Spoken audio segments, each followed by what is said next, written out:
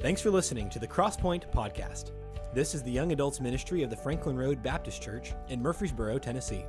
Here we desire to see this generation of young adults reached and revived with the gospel of Christ. We believe our generation has the opportunity to change the world as we know it. We'd love to have you join us on Sundays at 10 a.m. at Franklin Road Baptist Church. Our prayer is that our podcast will help you grow in your relationship with God. Enjoy the Crosspoint Podcast. And then share just a little bit of my heart about where we're going as a class moving forward, kind of now that things are restarted. And so anyways, I'll talk to you about that at the end. But if you have your Bibles, 1 Thessalonians chapter number 2. Been in a really verse-by-verse study of the book of 1 Thessalonians entitled Living in Light of Eternity. Living in Light of Eternity. And so the point of that, and if you'll give me just, bear with me for just a couple of minutes while I rehearse that for maybe those who haven't been able to be in here. The book of 1 Thessalonians, really is 2 Thessalonians, is written to new Christians. It's written to a group of people that Paul actually ends up ministering and starting and helping plant a church in that city as a result of persecution. And so he goes into Philippi, I believe, and he goes in. When he goes there, he experiences persecution and he ends up having to leave. And so the city that he kind of retreats to was Thessalonica. And so while he was there, as his custom was, he began to preach and teach the Bible, and he saw souls saved, a church was founded, and he's writing back to them to really explain some things. As you know, most of the time, this happens even in church today, sometimes you get so focused on maybe communicating what God's laid on your heart that there are some things that can get lost in the shuffle. And so Paul is writing back to them to really explain, what does the end of life look like? What does eternity look like?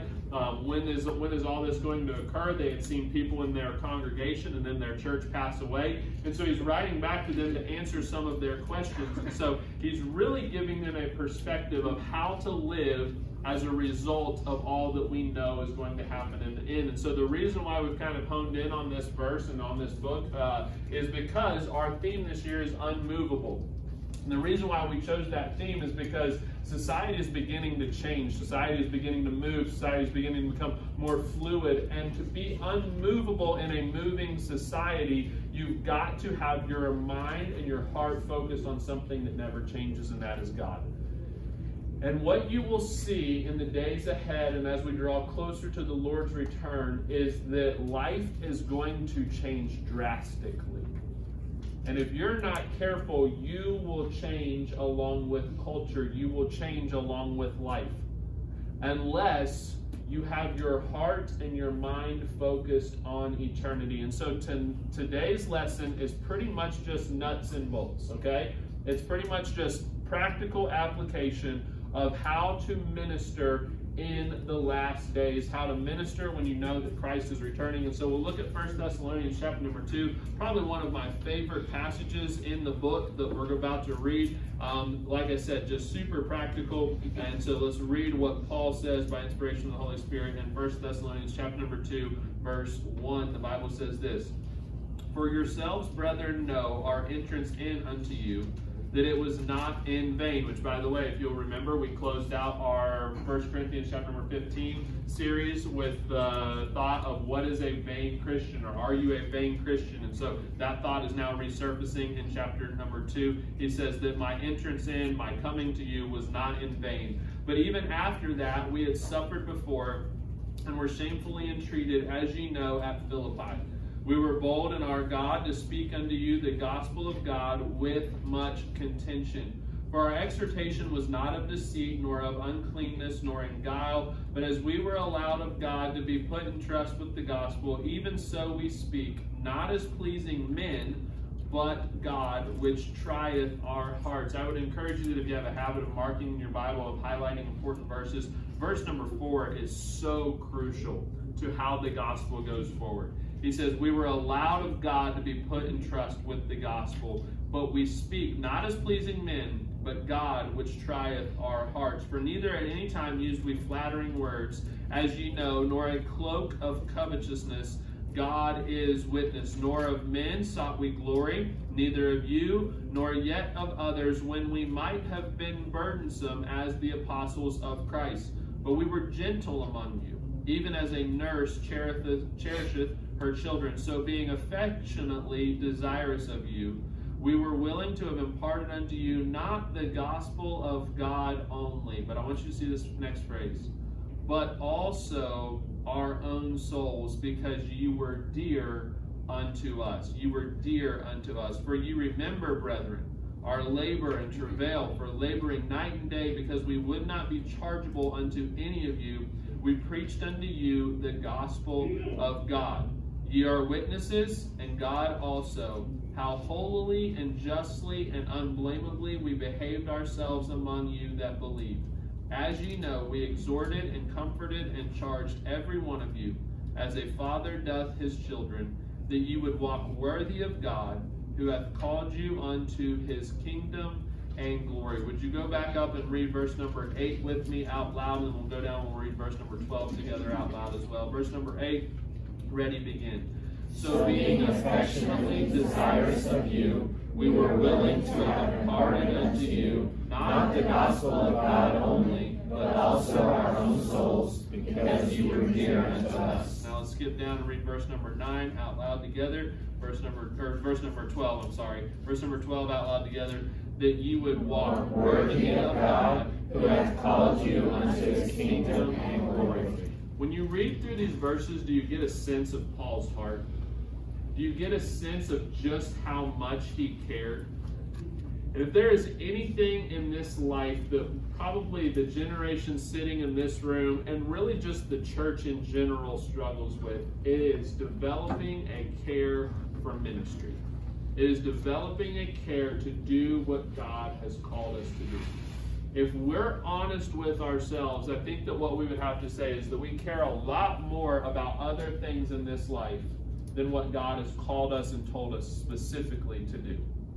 Whether that be business or a job or an education or whatever, you can define it. Maybe friends, maybe hobbies. We can become so consumed with the things that God has really not told us anything about that we fail to care and to minister to others. And so today I want us to really look at this thought of a manual for ministry. A manual for ministry.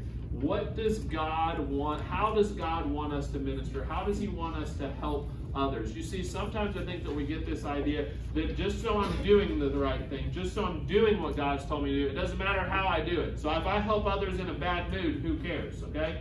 God doesn't just care about what we do, he cares about how we do it. So with that in mind, let's pray. Let's ask God to help us. Dear Heavenly Father, Lord, we thank you for your word. Lord, we thank you for the thoughts in this passage. Lord, we thank you for Paul's heart. Lord, these people were Gentiles. They weren't Jews. They were who Paul turned to when the Jews would not listen. And God, as a result of that, we as 2021 Americans also have the gospel. And so may we handle it the same way that Paul handled it. May we not just be worried about what we do, but how we do it. In your name we pray. Amen. I've kind of referenced this in maybe some lessons a couple of weeks ago, but I want to bring it back up with maybe a little bit of a different twist, and if you'll hang on to the conclusion, we'll throw in another twist, okay? But sometimes when we talk about maybe the end of the world, or when we talk about what eternity is going to look like, or we talk about Jesus returning, one of the things that gets asked a lot to people is, well, what would you do if Jesus Christ were to return this week? If you knew when Christ was going to return, what would you do? What would you change? And the truth is that we all probably have some things. I think the carnal Christians, what they end up looking at is they end up saying, well, if I knew that Christ was going to return, I'd go and sow my wild oats and I'd go do everything that I was going to do. I know I'm on my way to heaven. I know that Christ is going to take me up. I know I'm going to go in the rapture. So I'm going to go and do what I wish I could have done all these years anyways. Okay? That's how a carnal Christian views it. A spiritual Christian might step back and say, well, you know, I would tweak some things in my life. I would probably become more urgent in my witness. I would become more urgent in my walk with God. I would pray more for others. And so we step back, and all of us have things that we would probably change if we knew that Jesus Christ was going to return this week. But I think what Paul is saying in this passage is that you should always live thinking that Jesus Christ is going to return. It shouldn't matter whether you know the time. You should always be living that way. And in this passage, I think what you see is as Paul begins to write, he shows his heart for these people. And he shows that he is always living with eternity in mind. He's showing that he is always prepared for Jesus Christ to return. And he really gives us a little glimpse into not only his heart, but he gives us a glimpse into how to minister to others. And sadly, what many of us have stepped back and what we've seen, and really maybe what we are even looking at in our world today, is when we see that Christ could potentially return, we have turned more inward than ever before. One of the maybe broad, overarching statements and accusations of the generation sitting in this room, and I don't know, maybe this class is the exception to that, and I pray that we are, and we're going to do more trying to be the exception to it, okay? But one of the overarching kind of accusations of the people in this room is that we're perceived as selfish, okay? We're perceived as inward thinking. And not always maybe in the way that it is perceived, but sometimes we are just good at maintaining our little life, aren't we? We're good at maybe saying, well, this is what I'm going to get, and this is what I'm going to chase after, and this is what I'm going to focus on, and I have my little group of friends, and I have my little clique, and I have my church, and my class, and my friends, and my Bible, and my job, and my hobbies, and so this is me. This is you take all of that, and you bring it in together, and this is what that means. I don't think that biblically Paul ever lived like that. Can you imagine being called to a ministry to where it sometimes meant that you were ran out by persecution and so you ended up in a different city? What if Paul would have said, well, I'm just not really an outgoing guy, so, when someone knocks on my door and says, Paul, we want to know all about the gospel, well, then I'll probably tell them. But Paul was in a position to where he was constantly probably outside his comfort zone. He was constantly thinking about how can I minister to people. Now, one of the things that I will say is that I think that God uses different people. I think that God uses a variety of different personalities. I think that God can use you as you are, but he also can use you as you begin to change. And here's what I want us to step back and look at.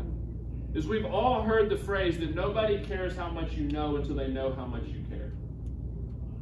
But what does that mean for you and I in 2021?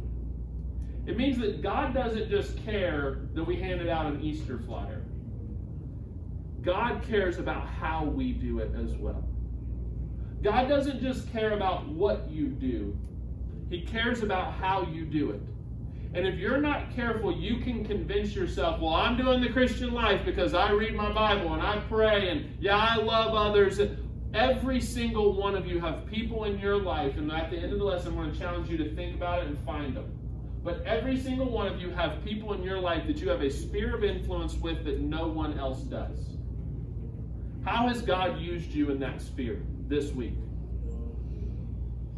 I don't know about you, but one of the things that I've learned in my life is that I try to get out of conversations pretty quick. Like, I'm always on the move. I'm not like a super talkative person, okay? So I actually just told Lauren the other day, I said, you know what I caught myself doing in a conversation this week? When someone was talking to me, I was going, yeah, oh, okay. Well, and people that like to talk, they don't listen, okay? So it's like, yeah, oh, okay, cool, yeah, wow. And like if I'm talking and I hear someone going, yeah, I'm going to be like, you're not listening. And I'm just going to walk away, okay? But people who like to talk, I'm like, yeah, okay, oh, yeah, wow. That's not ministering. And so one of the things that the Holy Spirit has crept in and kind of when someone talks to you, ask questions and act like you're listening. Not act like you're listening, but if I have cool. But at least say something back to where they know that you're paying attention. And my biggest fear is this. I know me. I know my personality. And my biggest fear is this. Is that I can get everything done in the way that I want it done and in the time frame that I want it done and forget the people that I'm working alongside of along the way. And for most of us, the way that translates into our day-to-day lives is this. Is we can gather everything this world has to offer. We can get a new phone, a new laptop, a new computer, a new car, a new job, an education, and forget the people that God has placed around us throughout the course of the day. So let me give you 10 thoughts, and we're going to fly through them. Some of you are like, holy smokes, 10 thoughts, we're never going to get done, all right? 10 thoughts just out of these verses. First of all, minister intentionally. Minister intentionally. He says this in verse number 1. He says, brethren, know our entrance in unto you, that it was not in vain. He said this was not a waste. This was not empty. This was intended. I don't think that Paul got to Thessalonica after he got ran out of Philippi and he crossed his arms and he began to pout and think, oh, well, that wasn't my plan. He saw it as something that God used to point him to people who were ready to hear the gospel. He said it was not in vain. I wonder how many of our day-to-day interactions do we waste because we're not thinking about eternity. Are you serious? I had a fender bender on the way to work. Who'd you have that fender bender with? How can you? I remember every little fender bender or anything that I've ever gotten in, everyone that I've had it with has just been like these ecstatic people. Like, oh my goodness, are you okay? We could have died. It's like, no.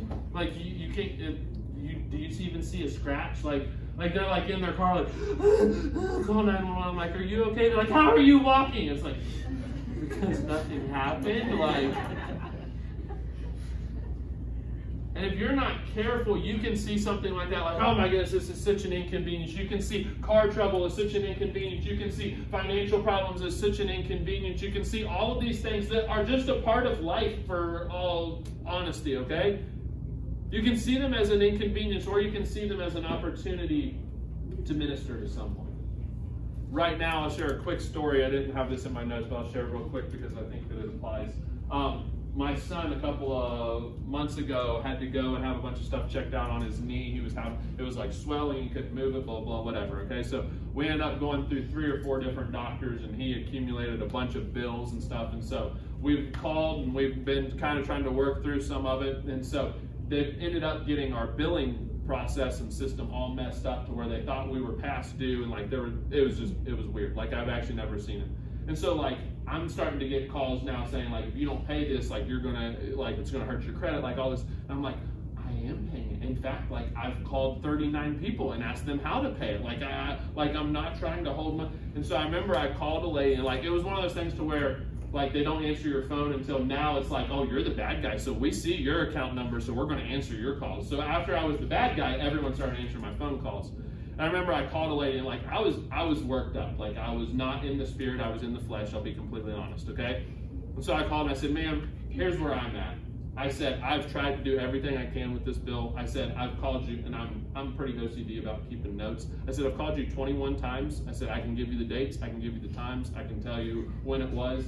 And she goes, oh, I actually see where your account number logged in 21 times and we didn't answer the phone. I'm like, okay, well, thank you for recognizing that. And so, so I was kind of like coming on pretty strong. And I said, look, here's where I'm at.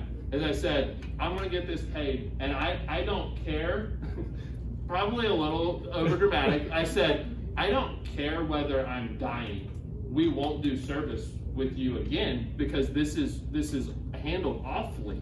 Like, it's not done well. And she goes, sir, I am so sorry. And she kind of like, which good customer service people know how to like talk you off the ledge, okay? And so she's like, I'm so sorry. She's like, that actually is completely our fault. And she said, what can we do? I said, ma'am, here's the deal. I work for a church. I'm a Christian. And I said, I'm not trying to cheat anybody out of money. I said, in fact, I will pay over what I owe if that means that it will settle this with you. And I said, my fear is that I don't want someone else to be placed in the spot that I'm in that can't do what I'm able to do financially. And she goes, I 100% understand. This week, we got a bill, or we got a letter apologizing, which I've never even seen from someone, from a company, and saying that the bill had been completely paid off and that we didn't owe anything. Now, that's a miracle, and that was a prayer request, and that was something that, like, my wife and I were praying. But I look back on that. If I would have done what Joel Norse wanted to do, which Joel Norse started out the first 30 seconds doing what Joel Norse wanted to do, it was like God said, you idiot, shut up and just let me handle it, all right? And I told the lady, I said, the Lord has a way of taking care of my needs and taking care of my problems. And she goes, it was really sweet because it was this older black lady, and she goes, "Oh, honey, I know who I'm talking to now." She's like, "The Lord sure does take care of it." It's like, yes, he does. Yes. But every interaction should be met with what God wants us to do in that moment.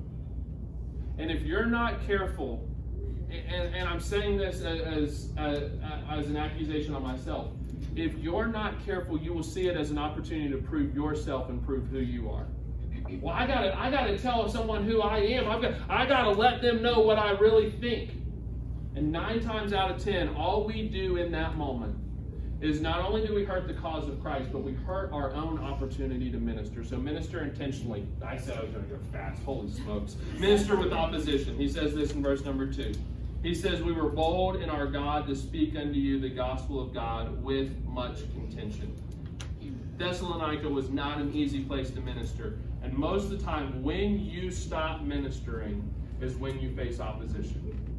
And if you can know in your heart ahead of time, I'm going to continue to do what God has called me to do, even when it's not easy. What does the Bible say about Daniel in the very first chapter of Daniel? That Daniel purposed in his heart that he would not defile himself with the king's meat.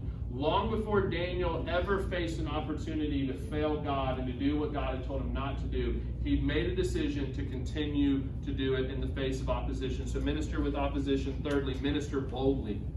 Minister boldly. He says, "We were bold in our God to speak unto you the gospel." We were bold in our God to speak unto you the gospel. Sometimes we become more bold in what God doesn't tell us to be bold with than we do what God has told us to be bold with. God's told you to be bold with the gospel. And sometimes we can be bold about what we think about the government. We can be bold with what we think about certain issues. We can be bold with what we think about on certain talking points, but we can't be bold with the gospel of Jesus Christ. So minister boldly. Fourthly, minister purely. Minister purely. He says this in verse number 4, "But as we were allowed of God to be put in trust with the gospel, even so we speak, not as pleasing men, but God." And I want you to skip down and look at verse number 10. He says, "Ye are witnesses, and God also, how holy and justly and unblameably we behaved ourselves among you that believe." Your life is either going to point people to something that they want or point people away from something that they need. Your life is either going to point people to something that they want or point them away from something that they need. And how you live your life. Sometimes we like to say, "Well, I've got freedom, I've got grace, I've got all this, I've got liberty." You're 100% true. But what about the person who doesn't understand that? What about the person who is struggling in the area where you're taking advantage of it? You've just lost an opportunity to be a witness to them. And Paul said this, he moved into this city and he says, "I was unblameable." He said, I was holy, I was just. I mentioned this last week and I'll mention it again just quickly. Paul actually, a lot of people believe that he started back up his tent making business while he was in Thessalonica just so he could work at this church for free. He said, "I didn't even want to be a burden to you. I wanted to be pure. I wanted to be unblameable." And so much of the gospel gets destroyed because one Christian has to go off and be an idiot, for lack of a better, to not mince my words, okay? Well, the gospel's great, and the gospel's good, and the gospel works. Yes, but it takes pure and holy people to present it to a lost and dark world. And sometimes what we want the gospel to do is we want the gospel to work through our smut. We want the gospel to, the gospel's powerful. It is powerful, but it's going to be worked and done and delivered in a way that is pleasing to Christ and that is effective and that is attractive when it is presented in a clean and pure way. So minister purely. Fifthly, minister for God. You say that shouldn't even need to be said, but Paul says it, so we're going to talk about it, okay? He says, "Not as pleasing men, but God, which trieth our hearts. For neither at any time used we flattering words, as ye know, nor a cloak of covetousness. God is witness." Look at verse number 6. "Nor of men sought we glory, neither of you, nor yet of others. when we might have been burdensome as the apostles of Christ. I'm going to say this quick, but I want you to listen quick, okay? When ministry becomes about man, it becomes a problem. And when you look at the problems of Christianity and the problems of churches in today's world, what you can normally go to and run back to is that it was rooted in that it became about a man.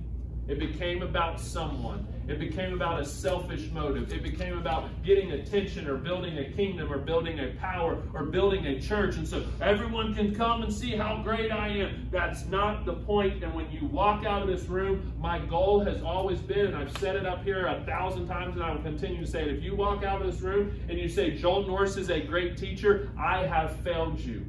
But if you walk out of this room and say, God is a great God, then you have found what I've wanted you to. God is great, I'm not.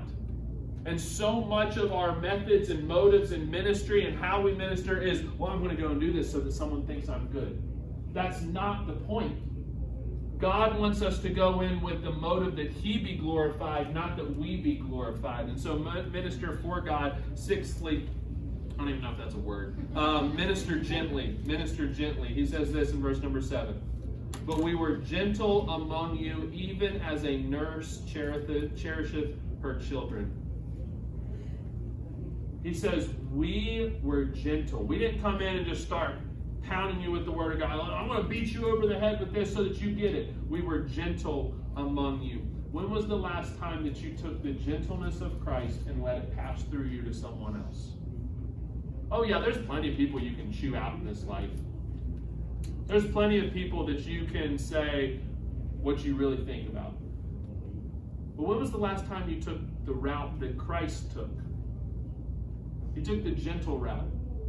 Have you ever looked in the Gospels and seen who Jesus chewed out?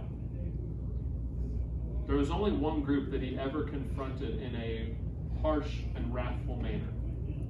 It was the people of the church. It was the Pharisees and the Sadducees. When the woman was caught in adultery, Jesus defended her. Look at the people that He showed His gentleness to, and look at the people that He showed His wrath to. Minister gently. Seventhly, minister affectionately. I love verse number 8. We don't have the time to really dive into it super deep, but he says, so being affectionately desirous of you, we were willing to have imparted unto you not the gospel of God only, but also our own souls, because you were dear unto us. Can I just be completely honest with you? Ministry has a way of sucking a lot of life out of you. If I'm being honest with where I'm at right now, I am exhausted, okay? The last year and a half has been the weirdest year I've ever seen, and I'm done with it, okay? I can't even begin to describe to you the way that ministry has changed in the last year. What it's brought to the surface. What it's caused people to do. How it's caused people to live. And it's exhausting, but here's what I want you to see. When Paul says that he gave unto them his own souls, his own soul, the only way, I want you to listen to this because this may be the most important thing that I've said out of all the 390,000 words I've already said, okay?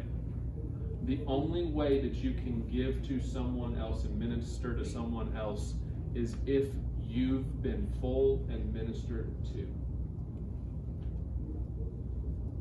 And too many times the reason why we can't minister to others is because we've completely depleted ourselves. The reason that Paul was able to minister so effectively and so passionately is because he was full of God. He had gotten his cup full to where if you bumped him, Christ came out. Not Paul. He was full of God. He was full of the Holy Spirit. He was chasing after what matters, and so that meant that he was able to give them his all because he was full of God. And so minister affectionately. Number 8, minister selflessly. He says this at the end of verse 8. He says, but also our own souls, because you were dear unto us. Don't minister for yourself. And then number 9, minister with nurture. And then number 10, minister with purpose. Minister with purpose. He says minister with nurture in verses 9 and 11. He actually uses how a father loves his children, which obviously we sang how deep the Father's love today. The only way that you can let love pass to someone else is if you've experienced the love of God in your own life. And that's a daily thing. But then he says, minister with purpose. I want you to look at verse number 12. That ye would walk worthy of God, who hath called you into his kingdom and his glory. Your goal in the life of those that you minister to should be that they would walk worthy of God. Give me 1 minute and let me talk you through something, okay? If someone were to tell you this week that Jesus Christ were to come back, we would have a lot of changes that we needed to make, wouldn't we? But what would it take to be able to live so that you didn't have anything to change? That's a hard question. Do you want to know what my goal has been after reading this verse? Is that if someone said, hey, Christ is coming back next Sunday, I would want to be able to say, that's exciting. I wouldn't want to be disappointed and think, oh man, I had so much more that I wanted to accomplish. I'm the type of person where if I know something's coming, I feel like I got to do 490 things to get ready for it, okay? That's actually one of the motivations that me and my wife have for when we want to get something done around the house. We'll schedule to have people over because it's like, holy cow, we gotta find something to get done. But what would it take to live so that you didn't have anything to get ready? What would it take for you to be able to say, if Christ is coming back on Sunday, I'm ready. I'm not changing anything. I'm not changing anything. I'm not changing how I live. I'm not changing how I interact. I know that my priorities are in the right place. I know that my focus is in the right place. I know that I've given everything that I have, and I'm ready for Him. And I think that as Paul's writing this, what he's saying is, Thessalonica, I gave you my all. Because I knew that if Christ were to come back, I did my best. And that's a hard place to live in 2021. So with every head bowed and every eye closed, let's pray and we'll ask God to help us. Dear Heavenly Father, Lord, we thank you for this day, Lord. We thank you for everything you've given us. Thank you for your love for us. Lord, we thank you that you are a God who has given us a ministry.